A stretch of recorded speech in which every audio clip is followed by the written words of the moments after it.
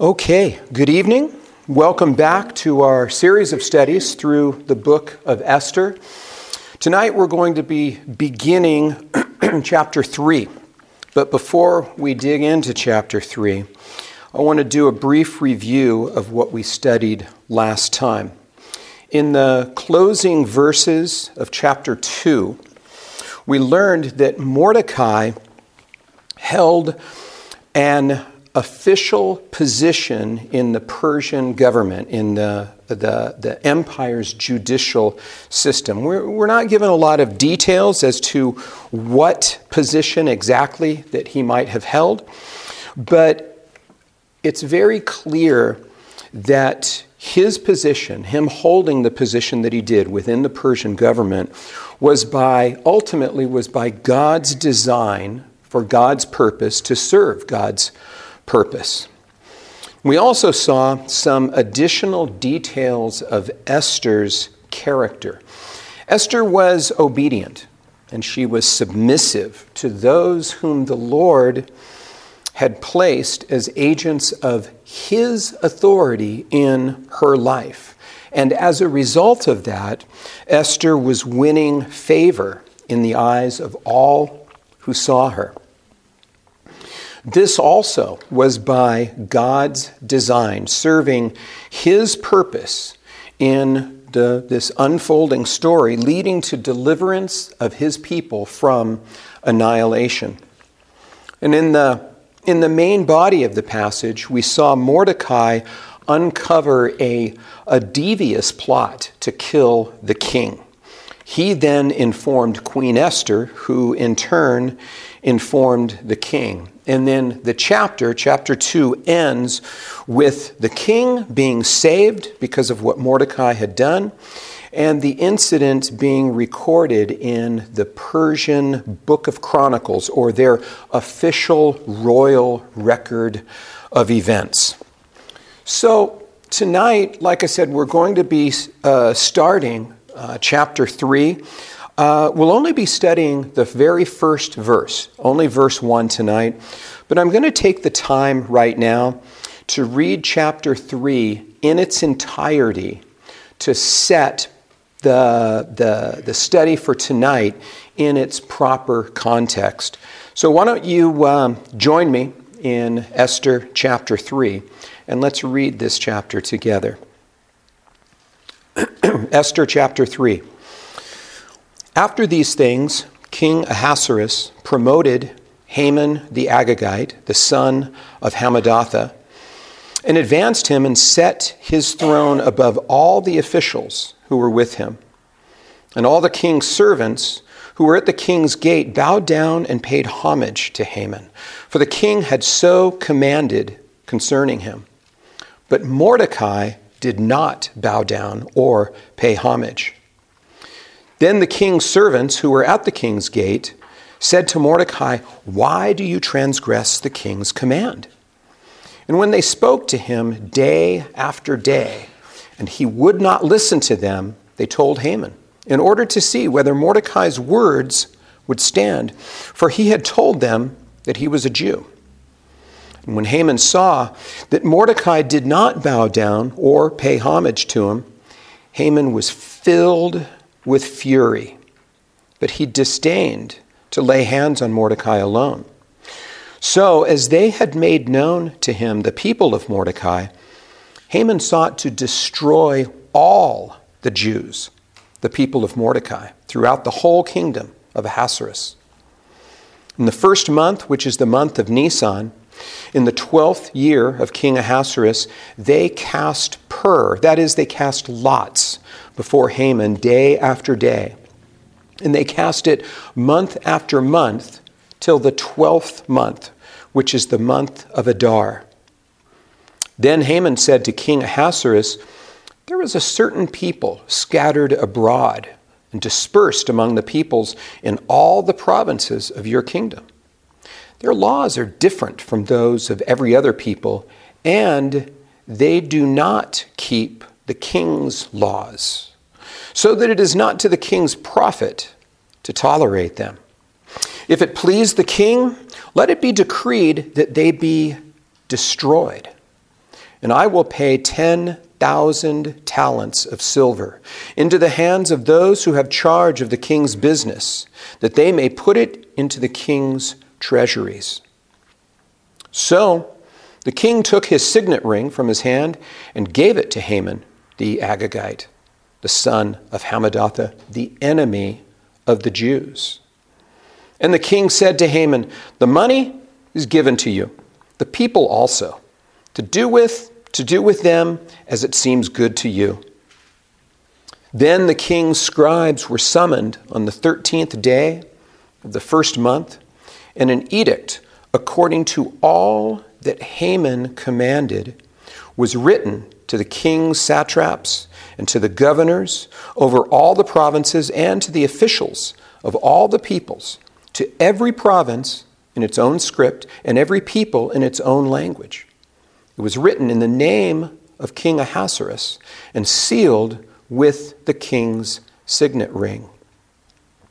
Letters were sent by couriers to all the king's provinces with instruction to destroy, to kill, and to annihilate all Jews, young and old, women and children, in one day, the 13th day of the 12th month, which is the month of Adar, and to plunder their goods.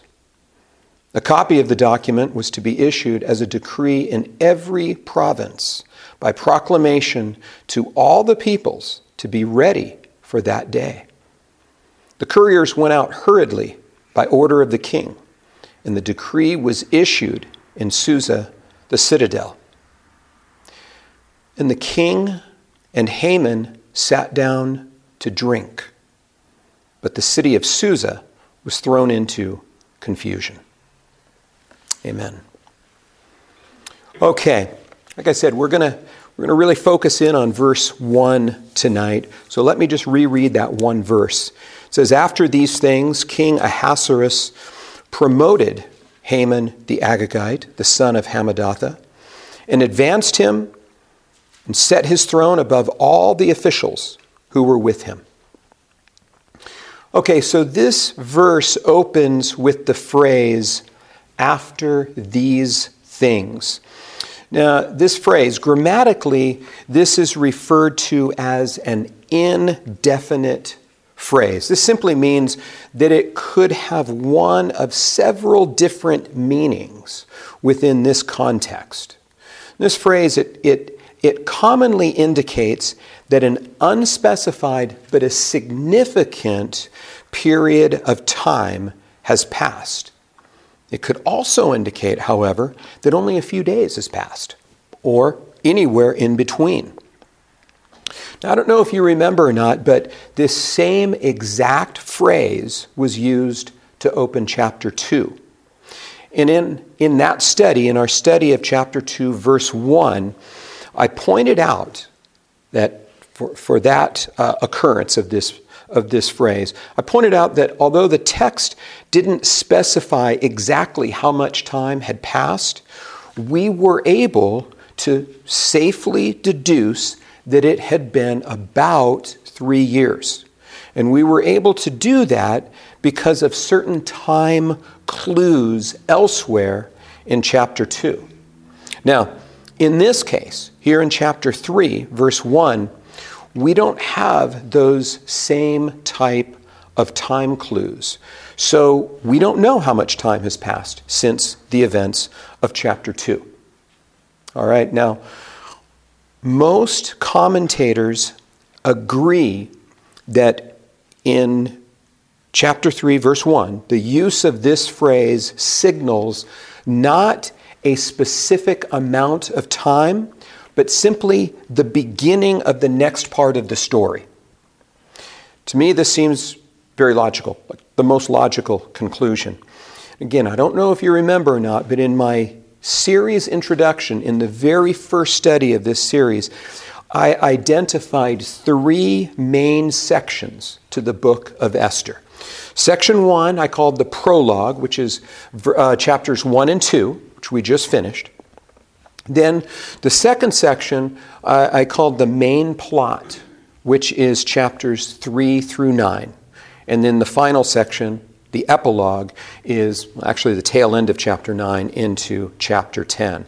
So here we are beginning chapter 3, which is exactly what I identified as the main plot, which is the next part of the story. So this seems like a logical conclusion for me as far as what that phrase means here compared to what it meant in chapter 2. Okay, that being said, now the remainder of verse 1 introduces us to a new character in the study, Haman.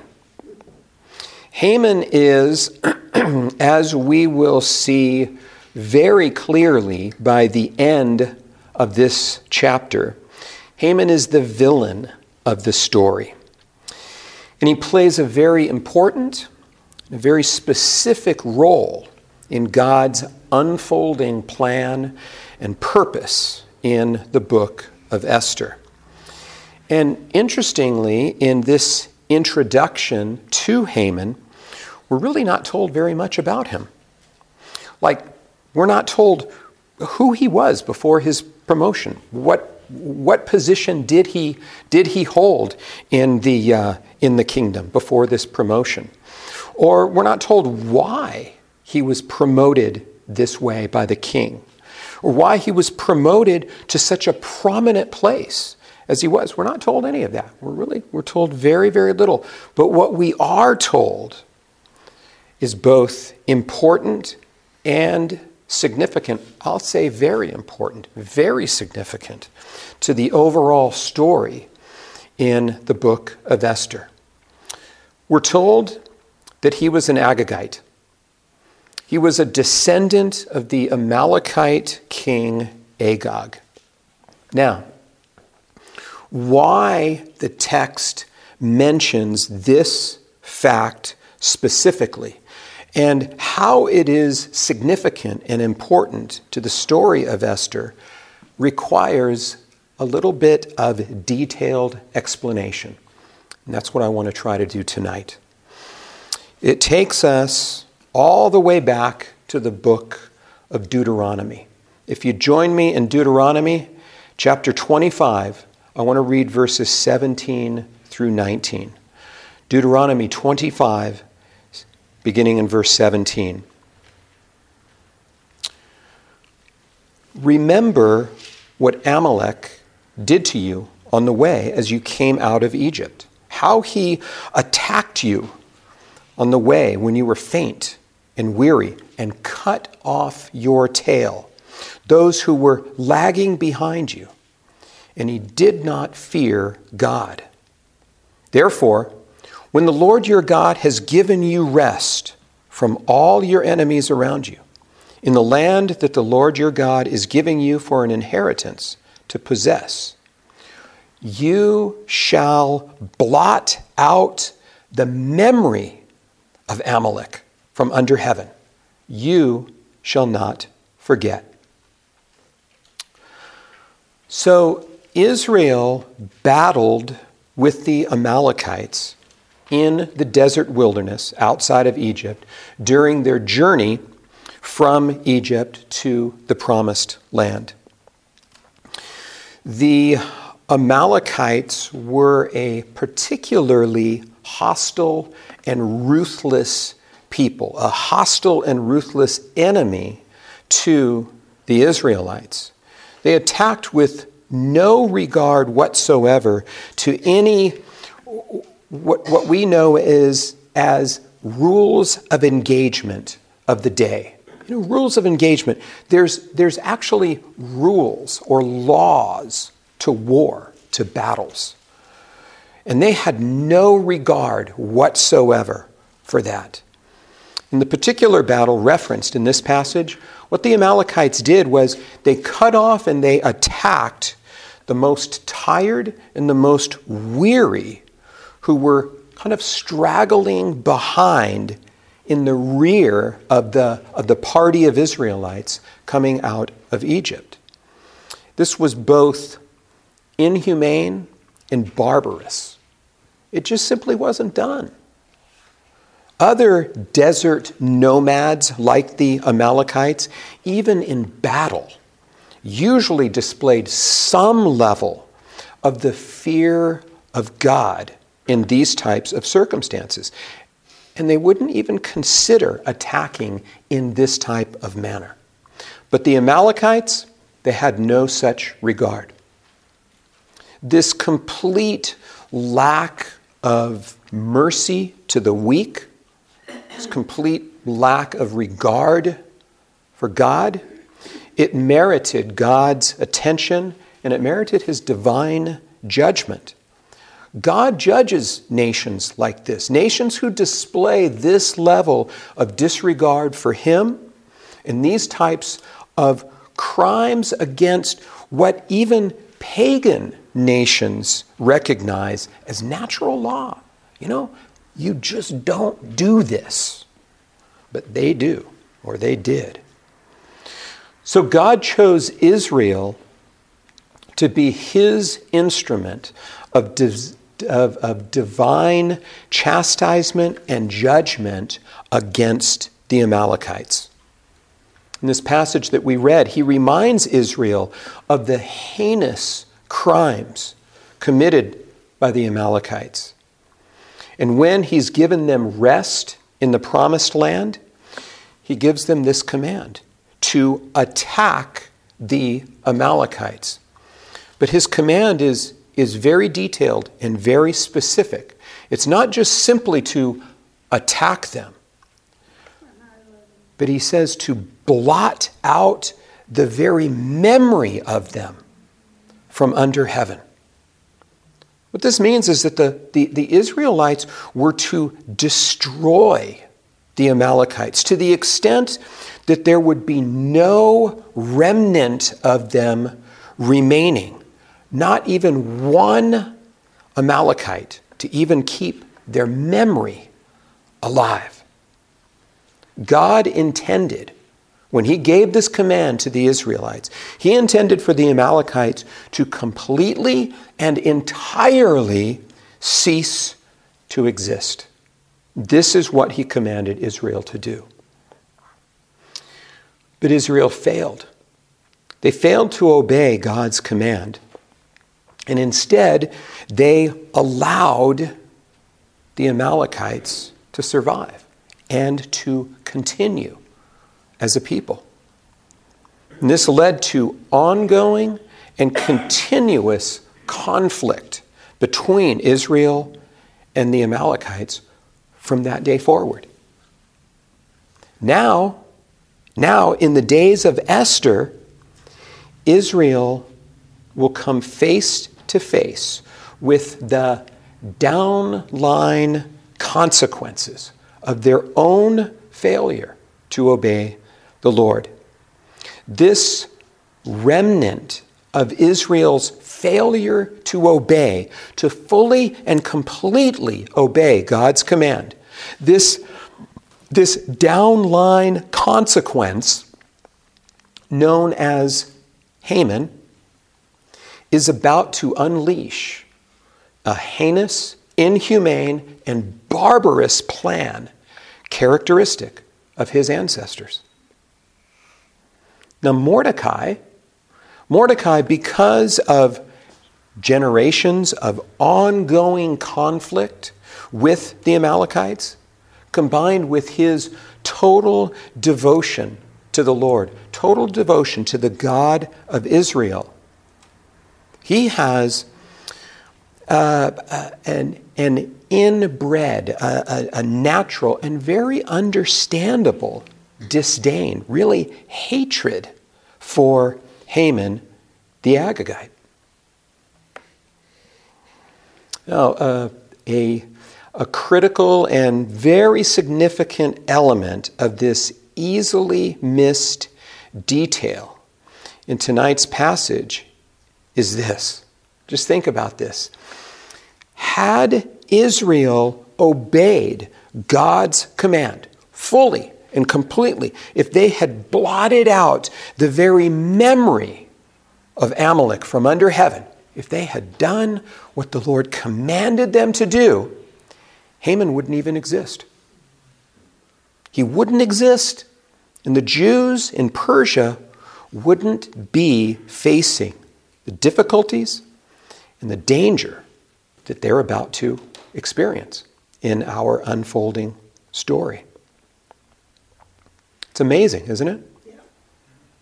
Well, there's a life principle at work here that we just can't ignore, gloss over, or overlook. We just can't move on in our study without first taking a good look at what I'm convinced the Lord wants us to learn, to understand, and to embrace in our own daily lives. And that's the principle of what I mentioned before, downline consequences.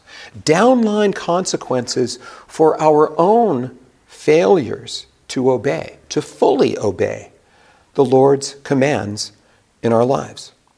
I want to take a look at that for a moment. First, I want to consider what I'm going to call partial obedience. Well, like I pointed out before, God was very specific with the Israelites, wasn't he? Yeah. His command was not to merely attack and subdue the Amalekites for the time being. His command was to wipe them from existence. Every single one of them. But Israel didn't do that. So by attacking and subduing the Amalekites, but allowing some, even one, to survive, what was Israel doing? Were they being partially obedient? No. They weren't partially obedient, they were disobedient. There is no partial obedience. If you're partially obedient, you are disobedient. This is a classic error made by parents. Giving an instruction to a child and then being pleased when the child follows the instruction after it's been given 2, 3, 4, 5 times. You know how it is. Billy, put that down. Billy, put that down. Billy, I told you, put that down. Billy, put that down right. Oh, good boy. Oh, good. Right? What is that? Okay? That's disobedience. That is disobedience. We need to understand that partial obedience is not obedience at all. It's disobedience. We need to apply that in our own lives. We need to be fully obedient in all of our responses to the Lord. Also, we need to understand and to remember that when God gives us a command, an instruction, a direction, He knows much more than we do. Right? God knows much more than we do. He knows the downline results of our actions. We don't always know. We don't always know what effect a disobedient response to the Lord will have in our future. Yeah. Or in the future of a loved one or someone else to whom we are connected.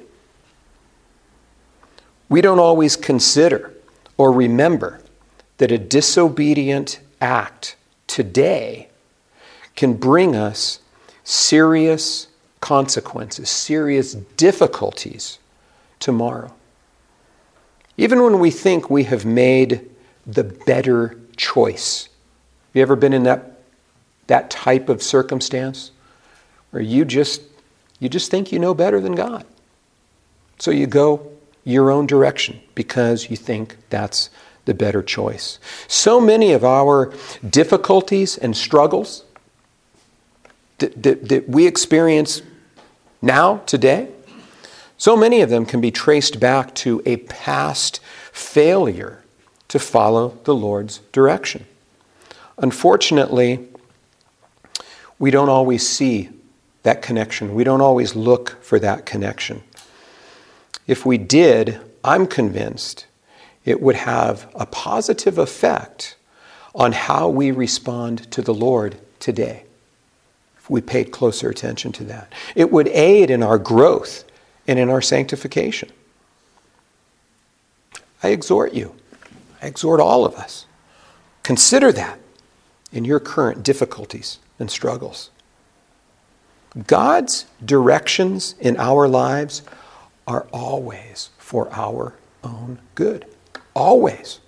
What might seem pointless or insignificant to us seems that way because we don't possess the fullness of understanding that God does. He knows it all.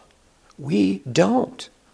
We don't know all that God knows. We don't see all that God sees. And we certainly don't understand all that God understands. Even when following God's direction seems to us to be the opposite of what would be best for us, when it seems to us to be unproductive or even counterproductive, it's not.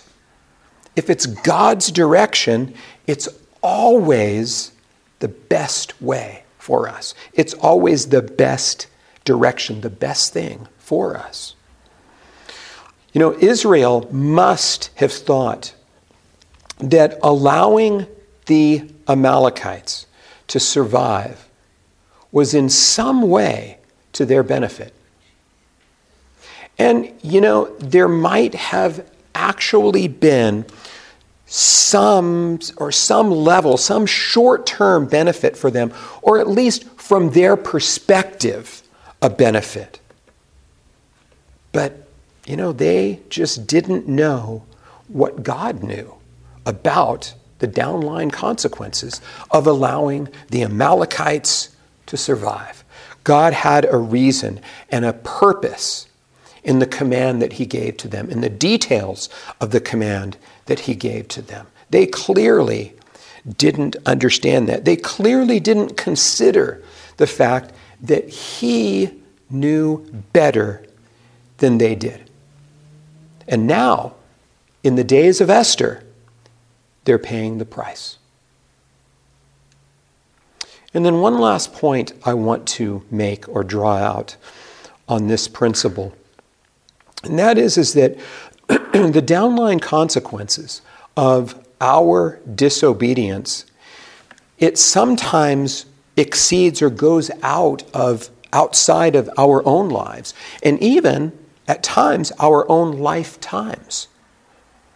Remember, Haman didn't come onto the scene until generations after the Israelites failed to obey God and destroy the Amalekites. In the same way, our disobedience can have negative impacts on our own future and our own future generations. Wow.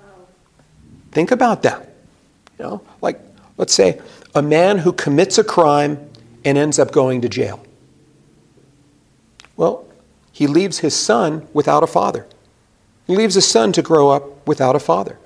Without the benefit of that guidance and training from his father, maybe he turns to a life of crime. The disobedience and the unrighteousness, it perpetuates from generation to generation. He sets a trajectory.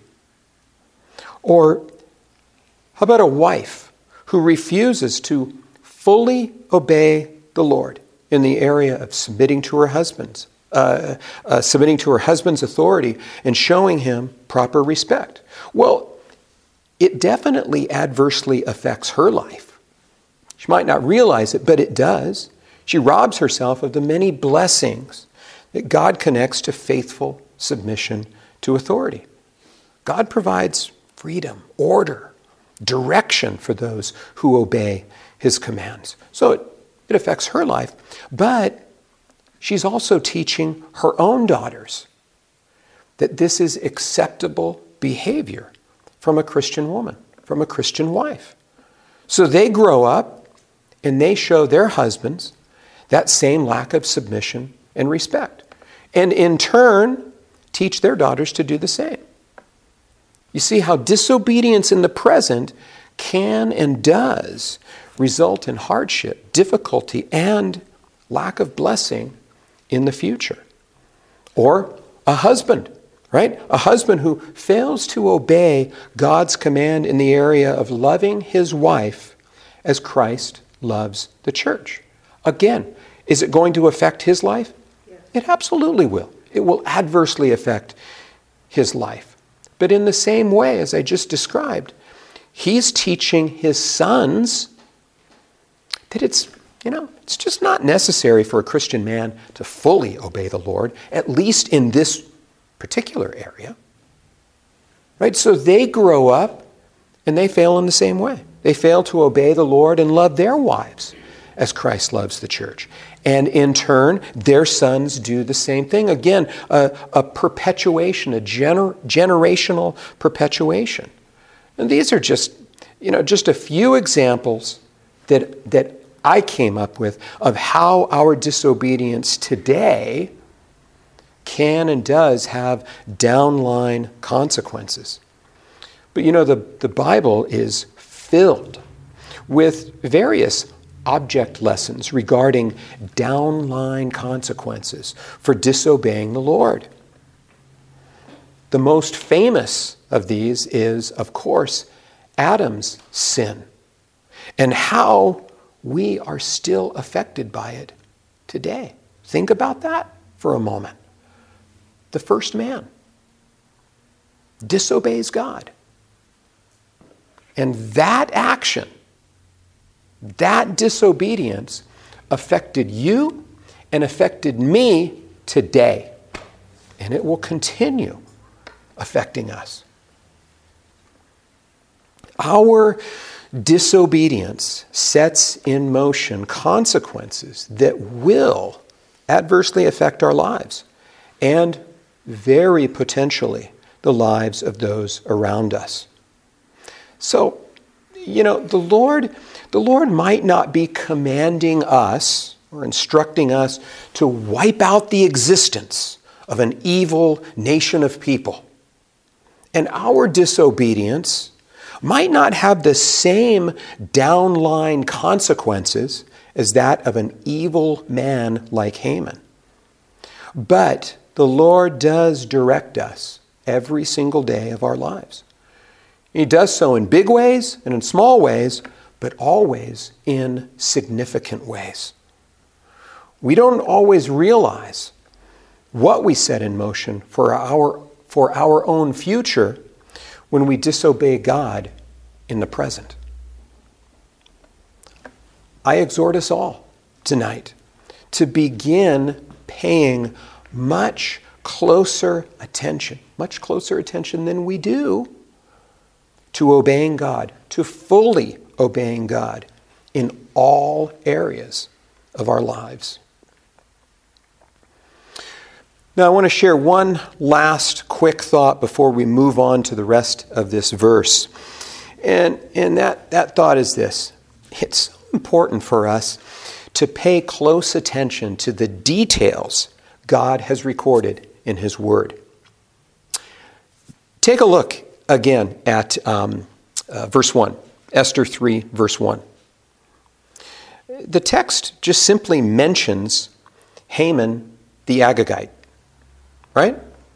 Haman the Agagite. That's what the text says. States that without giving us any explanation or anything, any information of the importance or the significance of that particular detail. You see, the Lord has left it up to us to notice that detail, to look for those details, to notice that detail, and to ask the question, why is that there? Why did God choose to include this detail? There's no explanation. There's no specific or particular reason given, but it is there. Don't just gloss over it. Don't just read over it. There are vast riches in the details and subtleties of God's Word. I pray that we, individually and as a body, that we are always diligent to look for those details, to see those details, and to dig deeply for the riches that they contain. Okay, so finally here, let's look at how, for the rest of the verse, let's look at how King Ahasuerus promoted Haman. Okay, the king placed him in a very prominent position, right? Well, consider this. The last recorded event, the end of chapter 2,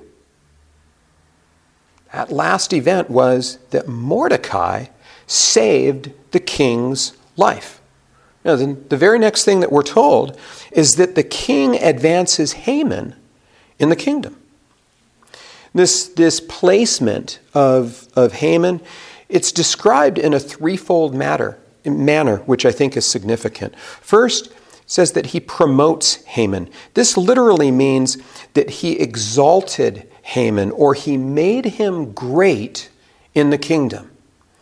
Second, we're told that he advances Haman. This literally means that he lifted him up, or he elevated him above others. And then finally, we're told that he places Haman above all the officials with whom Haman served. This final description tells us that he was exalted and advanced above and beyond all of the other officials in the king's service.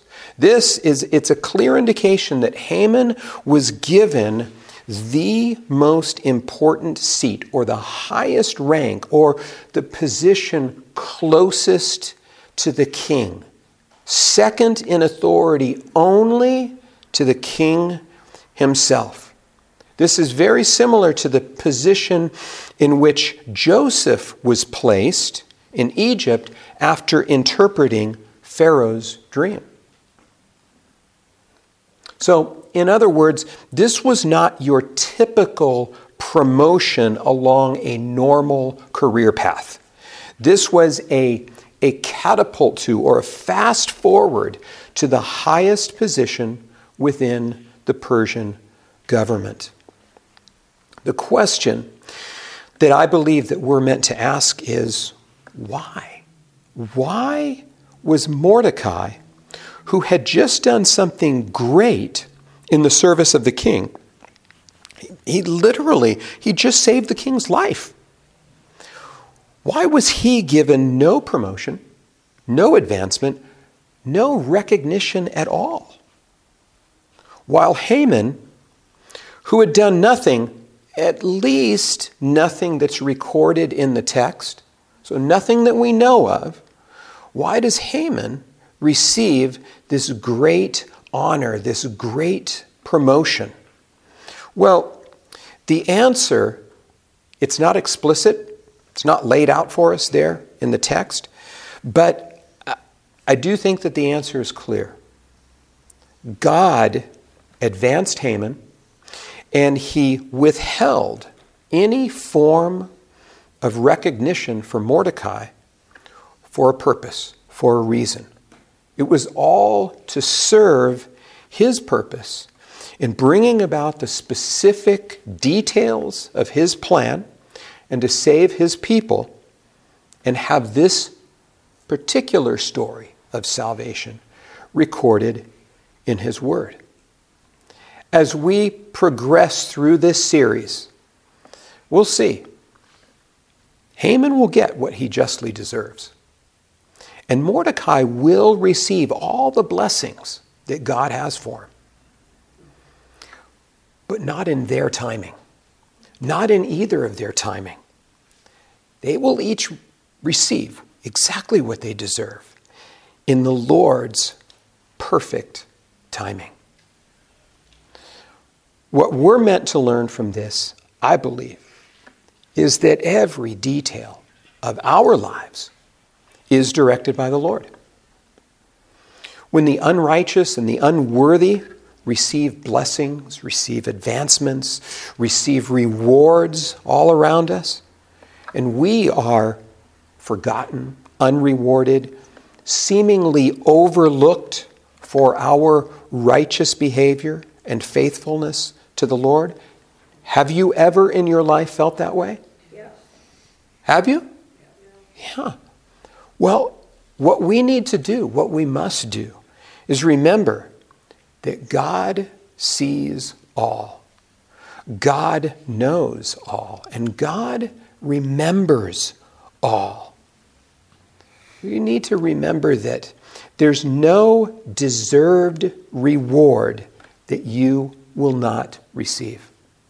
Nothing falls by the wayside. And that there is no judgment that the unrighteous and unworthy will escape. They might seem to escape it now, from your perspective, but they don't. Never. Not one. We need to remember, keep in our minds, that it all takes place not in your timing, not in my timing, but in the Lord's perfect timing. So, Haman the Agagite, the descendant of Amalek, he was promoted to the highest position in the land. And Mordecai, who just saved the king's life, is completely bypassed by the king. Not a word mentioned about it. All of this for the greater good of those involved and to serve a kingdom purpose, all as a result of God's sovereignty at work behind the scenes. Praise God. Let's pray. Father, thank you for this passage. Thank you for the easy to miss principle of the critical importance of always being fully obedient to your authority. I pray that you will please keep what we've learned here tonight at the forefront of our hearts and our minds. Help us all to begin tonight paying much closer attention than we already do to obeying you, to fully obeying you in all the areas of our lives. Thank you, Father. Amen.